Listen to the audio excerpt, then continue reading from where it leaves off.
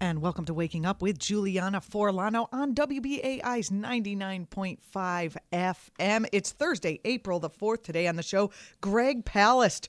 First of all, this man is a blessing to independent media and research, and his work is amazing, but also his personality is really fun, so it's great to do the interview. He is saying that Trump is just about to name Chris Kobach the new immigration czar, and that the real agenda of that naming is voter suppression in 2020. The article he wrote is going to be in Nation of Change. You can read it, but we did discuss it, and we're going to discuss it right here live on the air. We also discussed the fact that, Greg also covered Venezuela during the Chavez presidency for BBC Television Newsnight and for The Guardian. And in another article that he's writing on Venezuela, he talks about how white supremacy is key to Trump's coup there. This is a conversation I had with him yesterday morning, hot off the conversational presses, brought to you, my listener, here on WBAI. Who is Chris Kobach? Kobach. That's Coke with a B-A in the middle, which is perfect explanation of Kobach. I've been hunting this guy for 6 years for Rolling Stone and others.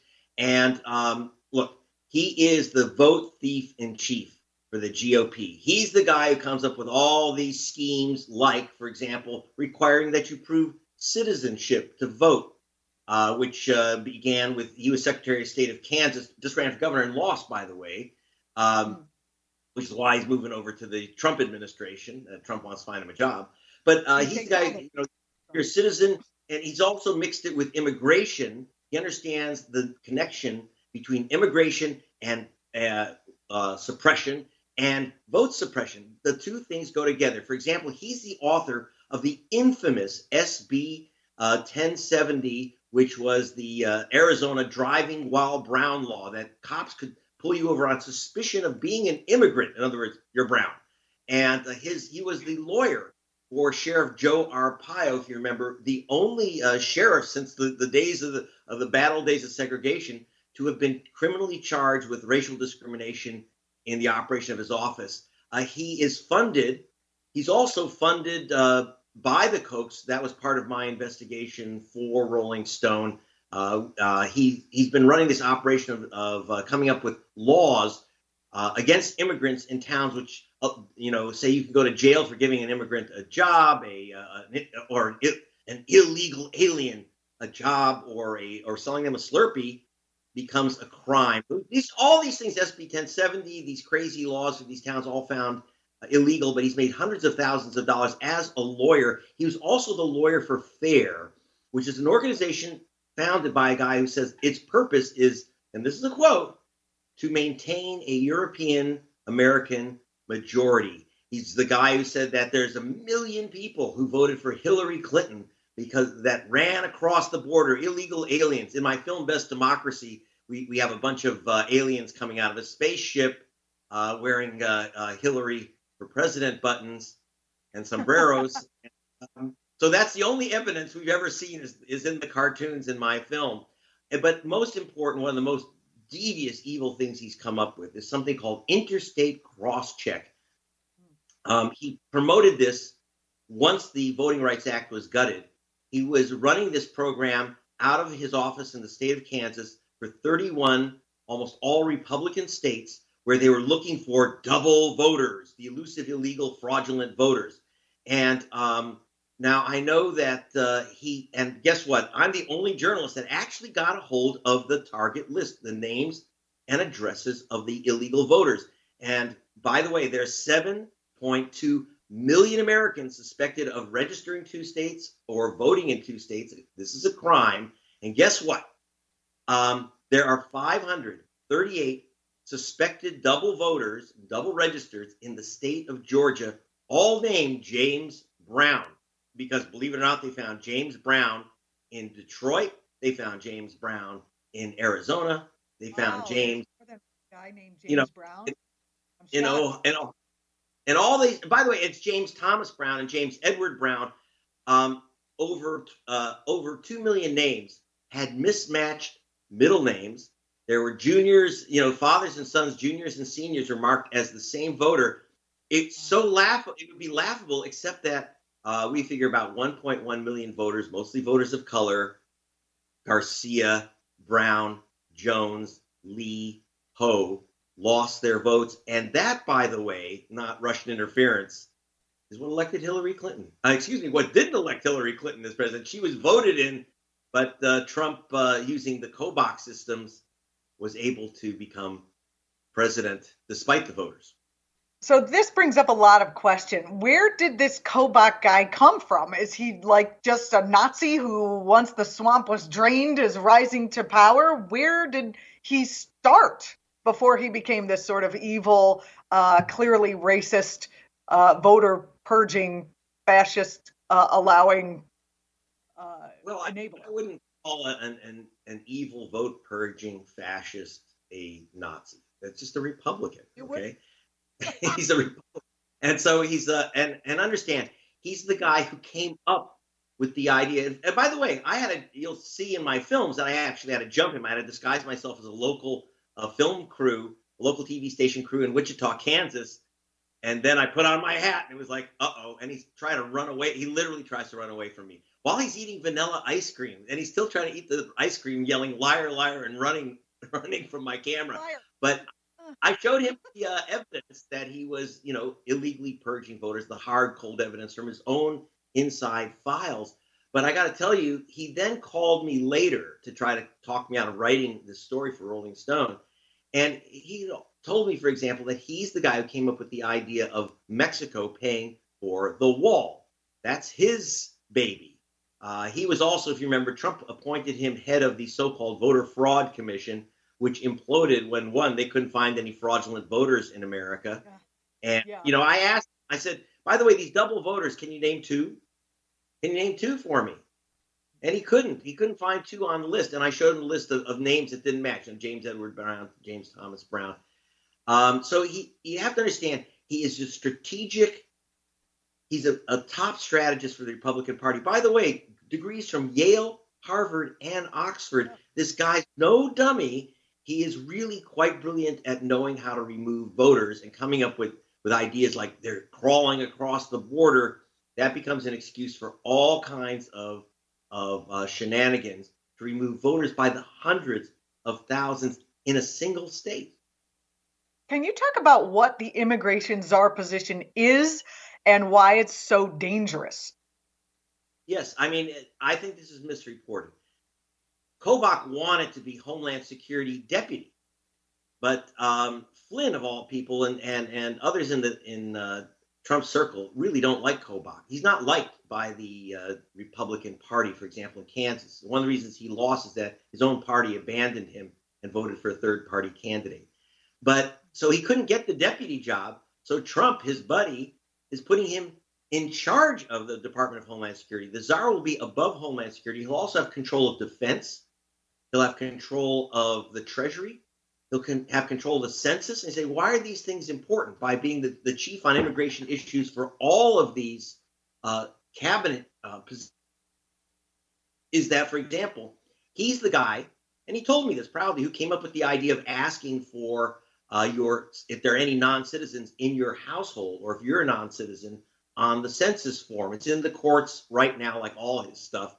But this is very dangerous. Not only suppresses immigrants, people with immigrants in their home who are scared that there might be roundups. They don't know what's going to happen next. Trump's talking about revoking green cards, revoking citizenship of people born here. This is new stuff, and this is coming from Kobach. So he would have sense. He said he would take the census. He's actually said he would, and we should take your answers on census forms, which are generally considered completely confidential, and compare it to the voter rolls. Now, understand, using his cross-check experience, if you have Jose Garcia saying, I have someone in my house who's a non-citizen, and they say, aha, it says Jose Garcia on the voter rolls, we're going to remove him from the voter rolls. So it's also defense, so he's in control of the border. Remember, we're taking money, basically stealing money from the Defense Department to build this wall, so that Kobach will be in charge of it. He'll also be in charge of the policy of what we do with children when they hit the border. As you know, the centers, the intake centers, are 400% overcrowded. As far as Kobach's concerned, his background and his style, he with Joe Arpaio created these massive open air tents, kind of kind of a lightweight concentration camp. I don't want to compare it to the Nazis because they don't kill them at the end, but these are massive concentration camps in the desert built by the state of Arizona to take in the so-called aliens and alien voters. This is Kobach. Voters.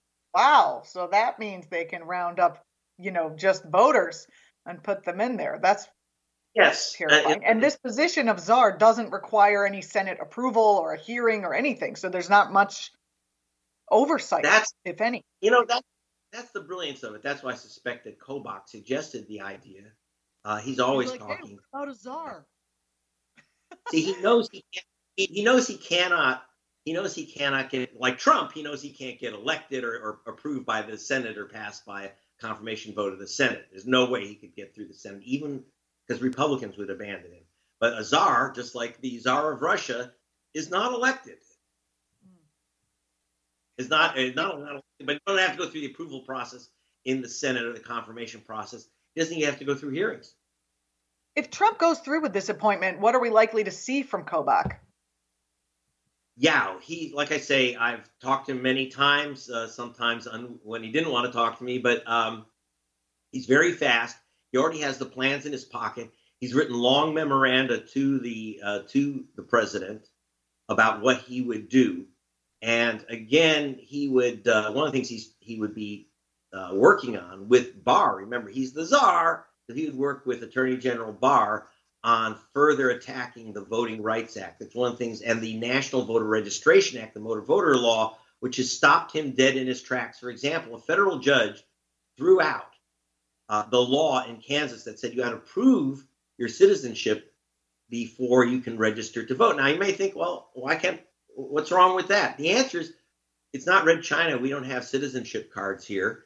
And so 36,000 people, by the way, it was almost all students and officers in a Kansas Air Force base who had moved to the state. So it was soldiers and students who lost their right to vote. 36,000 Kansans lost their right to vote in the 2016 election.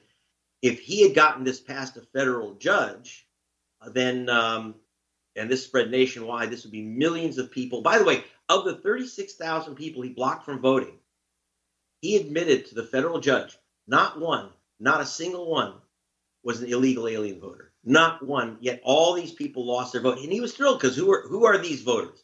Students are Democrats, basically. That's what it's all about. It's about stealing the vote. It's not about securing the borders. It's not about stopping illegal aliens. It's not about stopping the drug traffic. It's about stopping legitimate voters from voting. That's the real agenda, which is being completely missed by the mainstream media.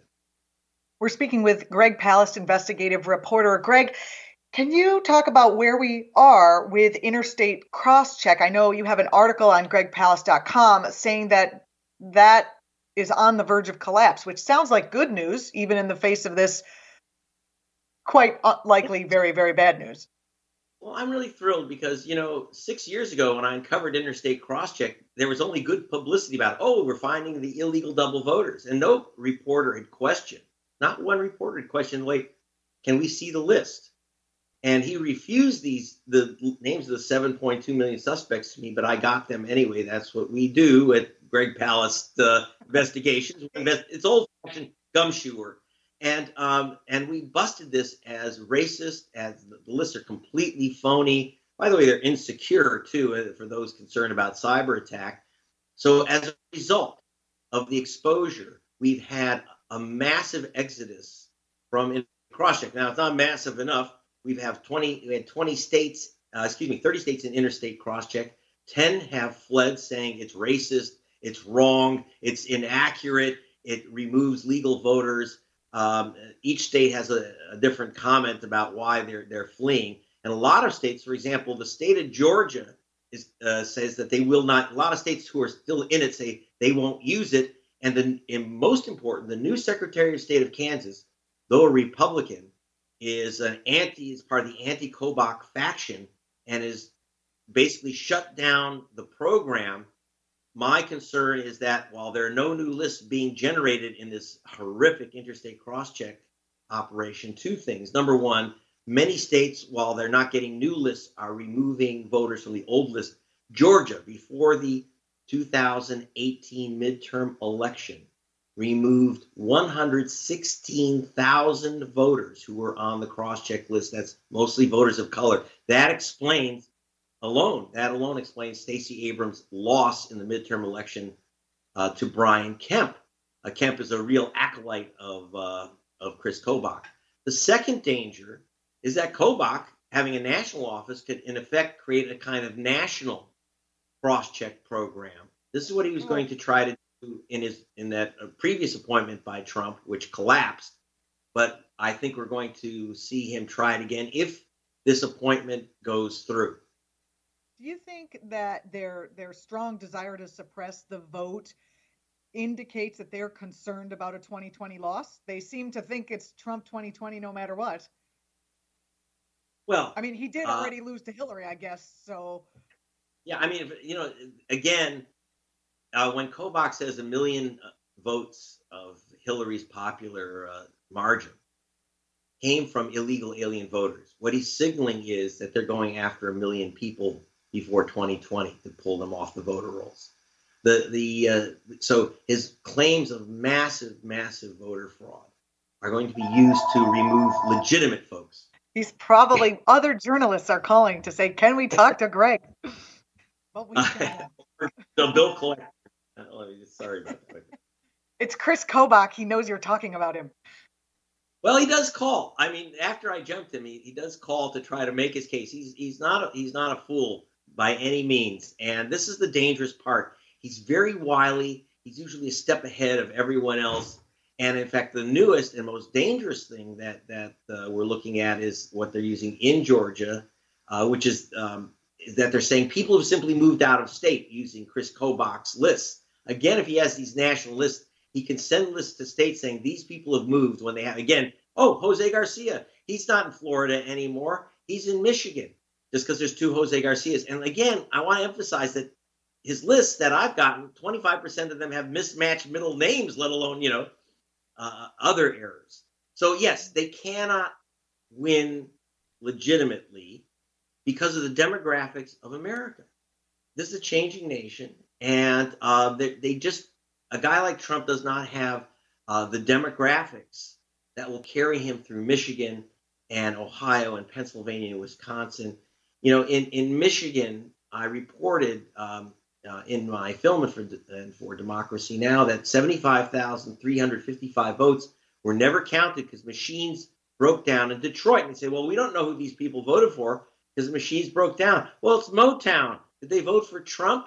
And Trump won that state by 10,000 votes, supposedly. So he can't win Michigan fair and square.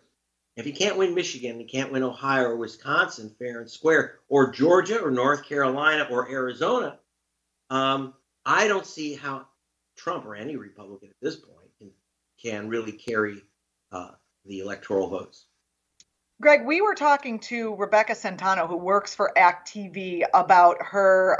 She went down to the border and she took some photographs, and it was her takeaway, along with the other activists down there, that Trump's new policies around Guatemala and Honduras, and I know we're getting a little off topic for voter suppression, were basically to make it terrible down there and then drive more people to come across the border so that he could have better photo opportunities to say, look at these hordes and masses. We really need to do something about this. And those big tent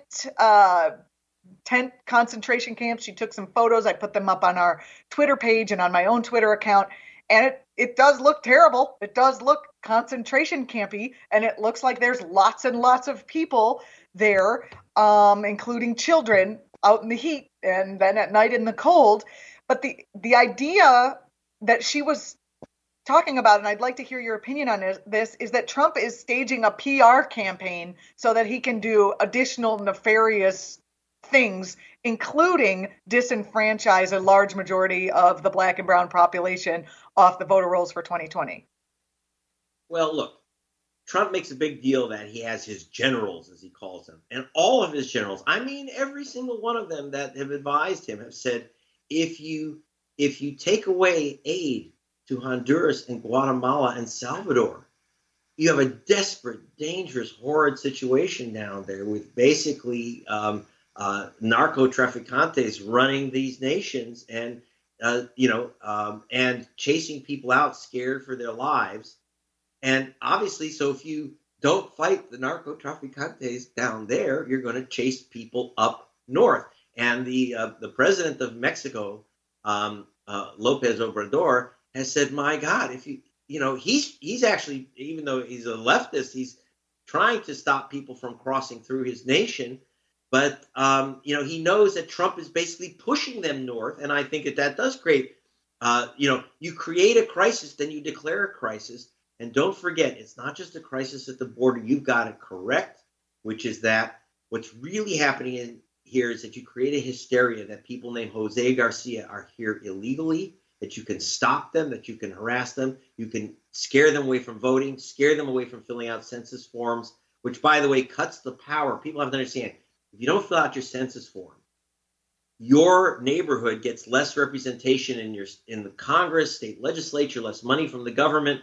So he knows it's a way to effectively cut the vote by cutting the census count in Hispanic congressional districts. It's quite brilliant. If you want to beat Beto O'Rourke out of Texas, take away his voter base by scaring them off. And if you want to take away the Democratic control of the House, you simply shrink Democratic districts, and you shrink the populations in those districts. So you can gerrymander them. It's all, all these things go together: gerrymandering, vote suppression, a crisis at the border. And that's why Kobach is so dangerous, because he has this big mind.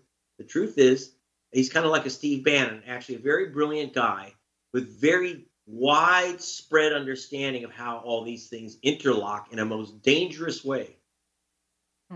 So how do we defeat Kobach, and how do we defeat voter suppression?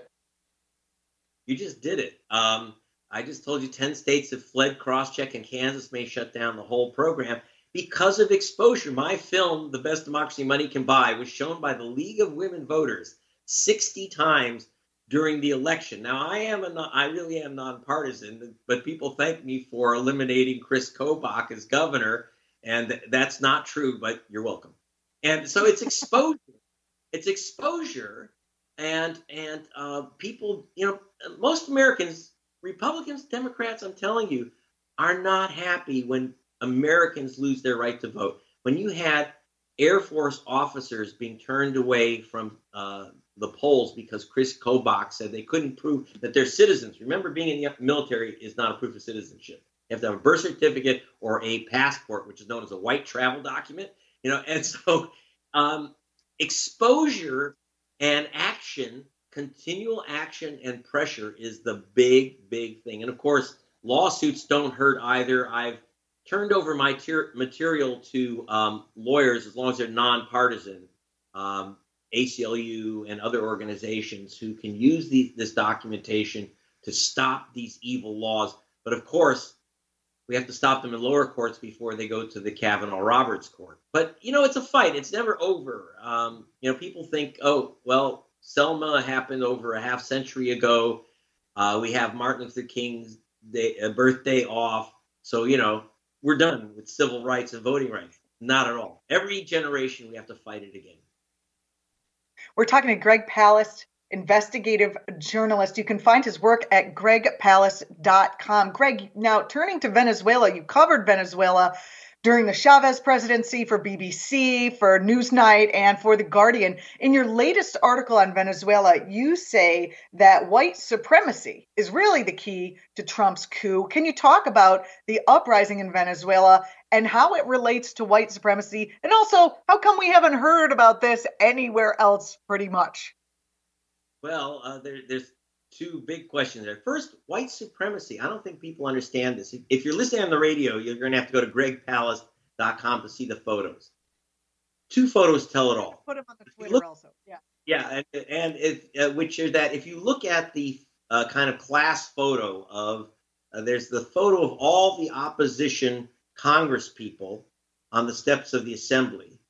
And there's about 60 of them. And if you look at the photo, They're almost entirely white. It looks like a Republican meeting at a country club. It's a lily white group. That's the opposition that backs this guy who's declared himself President Juan Guaido. Okay? So is Guaido. He's white. Now, it's a nation which is mostly not white. It's mestizo, about 70% mestizo. And if you look at the pro-government, that is those who back the government that succeeded to Hugo Chavez, the late Hugo Chavez, you will look at the 120, the larger group of the government deputies, and you will see basically what looks like the NAACP meeting in Birmingham. It's all dark faces. And by the way, I was at an NAACP meeting in Birmingham, so it's not just a metaphor. It's true. You're reporting.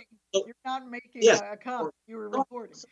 When I was in Venezuela, this is what I saw. As Hugo Chavez told me, and I knew him well, and by the way, I knew the opposition people as well.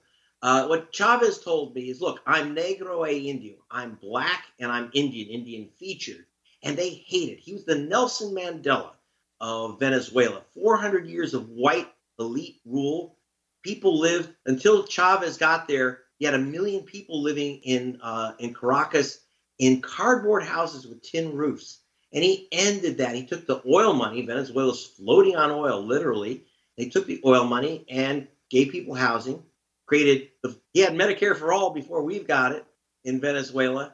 And according to the CIA fact book, and this is important, the poverty rate went from 50% to 27%. Basically, Chavez cut the poverty rate in half. What does this have to do with race? Everything. Just like in America, the color of poverty is brown and black.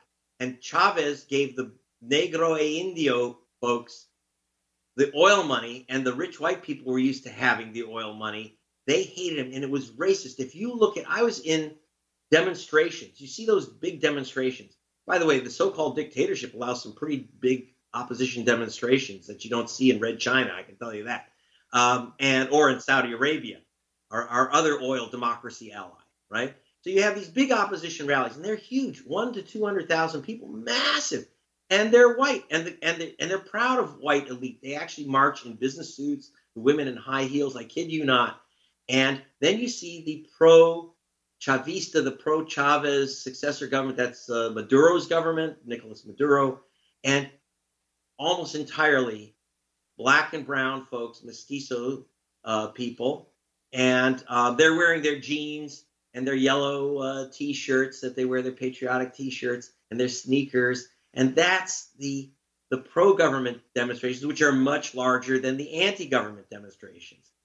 So race is at the heart of this. When I talk to the white opposition people, they would call Chavez and Maduro, they would say, oh, they're monkeys. They constantly, that was the term they used, they're monkeys, dark-skinned people. That's, so this is a type of core racism, which is at the heart of this coup d'etat. And of course, Trump loves it. This is like as if, this is Trump's dream of America, except that he was only able to try to pull this off in Venezuela.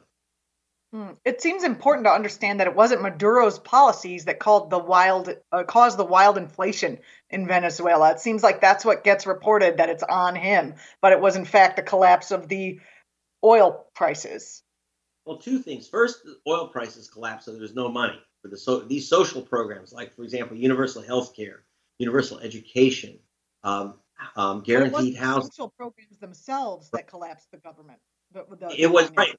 So what happened is that the oil money ran out, but then the U.S.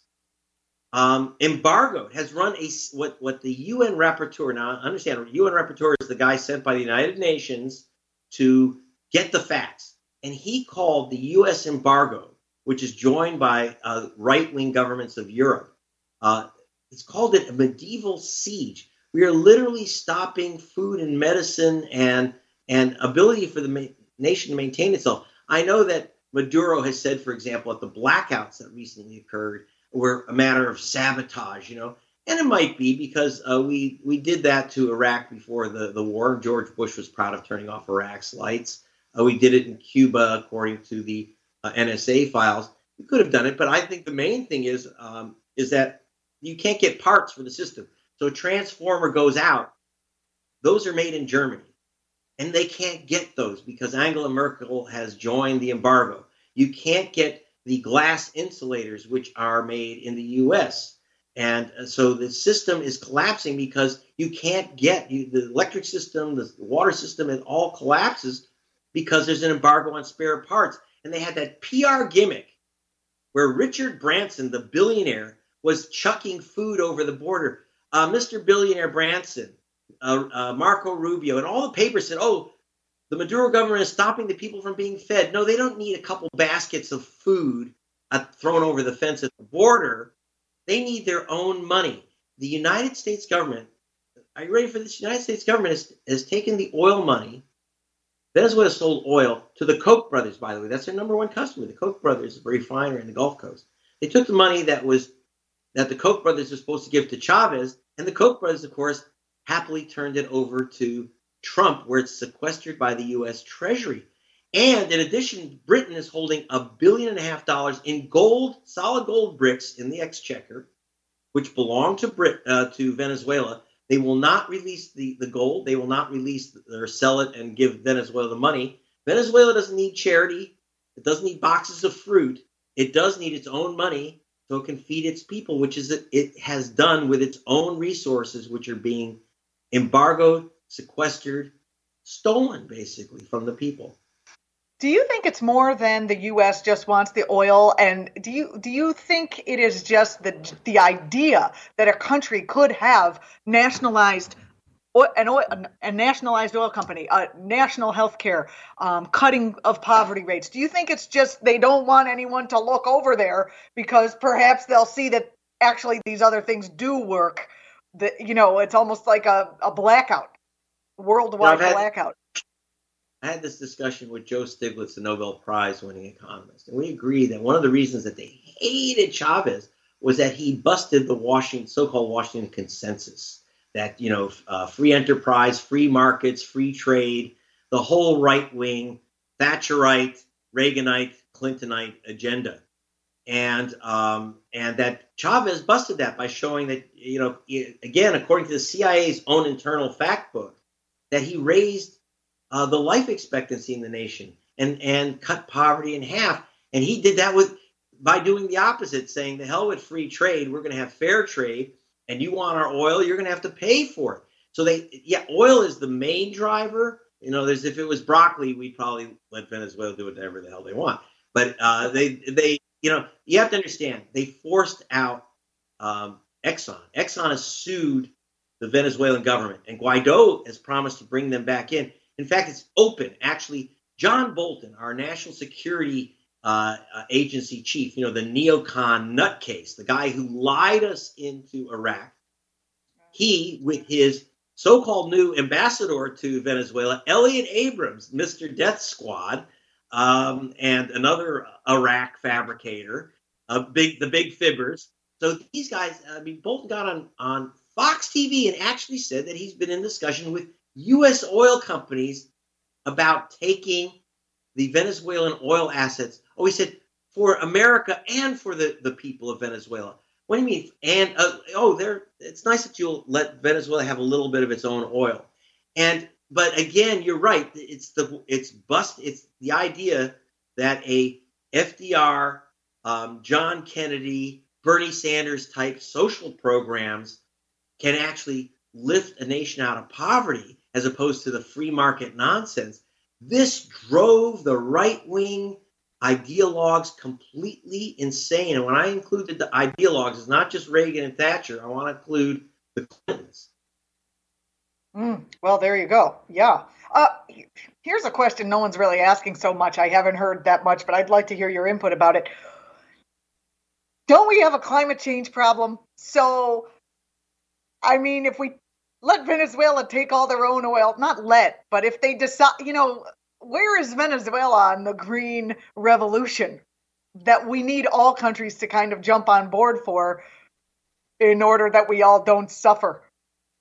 The issue is the sourness and viscosity of oil. Now we're going to get just a slight bit technical.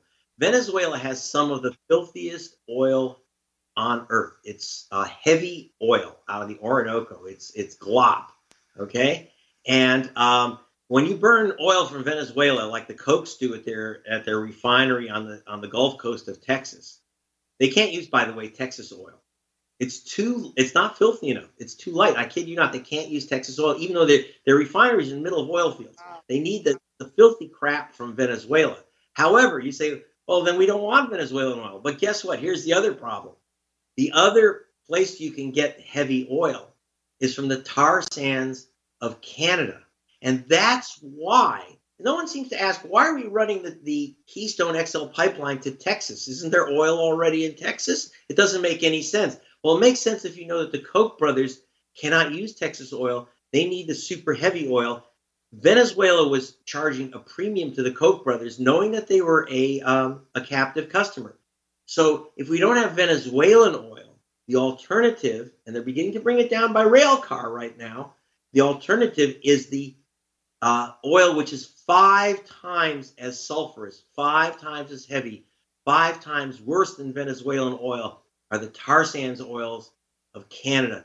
The tar sands oils are earth burners. And I know that, people love Trudeau, Justin Trudeau, the Prime Minister of Canada, because he's very handsome, he's very cool, and he talks about global warming. But he's the #1 seller of the filthiest oil on the planet. And he's one of the people that was the first to join Trump in calling this pretender Guaido the president of Venezuela. Why? Because Venezuela is his #1 competitor for selling filthy oil. Justin Trudeau is the guy who is talking about climate change, but he's the guy who's changing the climate.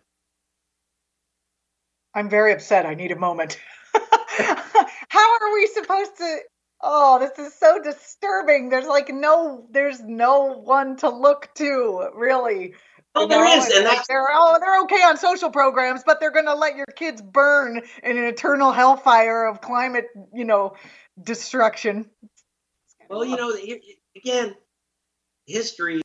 I'm unfortunately old enough to know that history swings back and forth. And Hugo, the neocons didn't blow up last time. We're like at the edge, Well, yeah, I know. The clock falls off the table.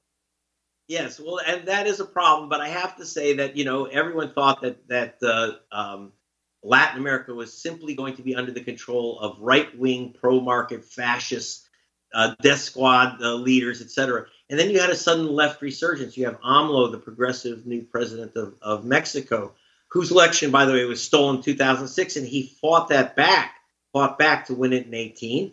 And you had fascists in Venezuela and the military in Argentina and Pinochet in Chile. But then there was a resurgence to the left. Now it's come back. The right wing has figured out ways to literally choke, embargo, and destroy progressive governments. So, okay, but then there will be another reaction, an uprising, a popular reaction. I count on it. I see this change in every generation, and this won't last forever. And, the seas is rising, and there's going to be a lot of people, just like, funny, don't forget, it was the Republican Party of Kansas, which effectively expelled Kobach, even though they knew that meant electing a Democratic governor. But the Republican leadership was dead set again. It said we can't have Kobach. And there's a lot of people like kind of monstrous right wingers who are afraid that Kobach, you can't take away the voting rights of enough Hispanic Americans to win elections forever. We're speaking with Greg Palast, investigative reporter. We're at the end of the show. That was me talking to Greg yesterday. He's a national treasure, as I say. You can find his articles about these issues and more longer in-depth writing about Venezuela at gregpalast.com. Hey, you've been listening to Waking Up with Juliana Forlano.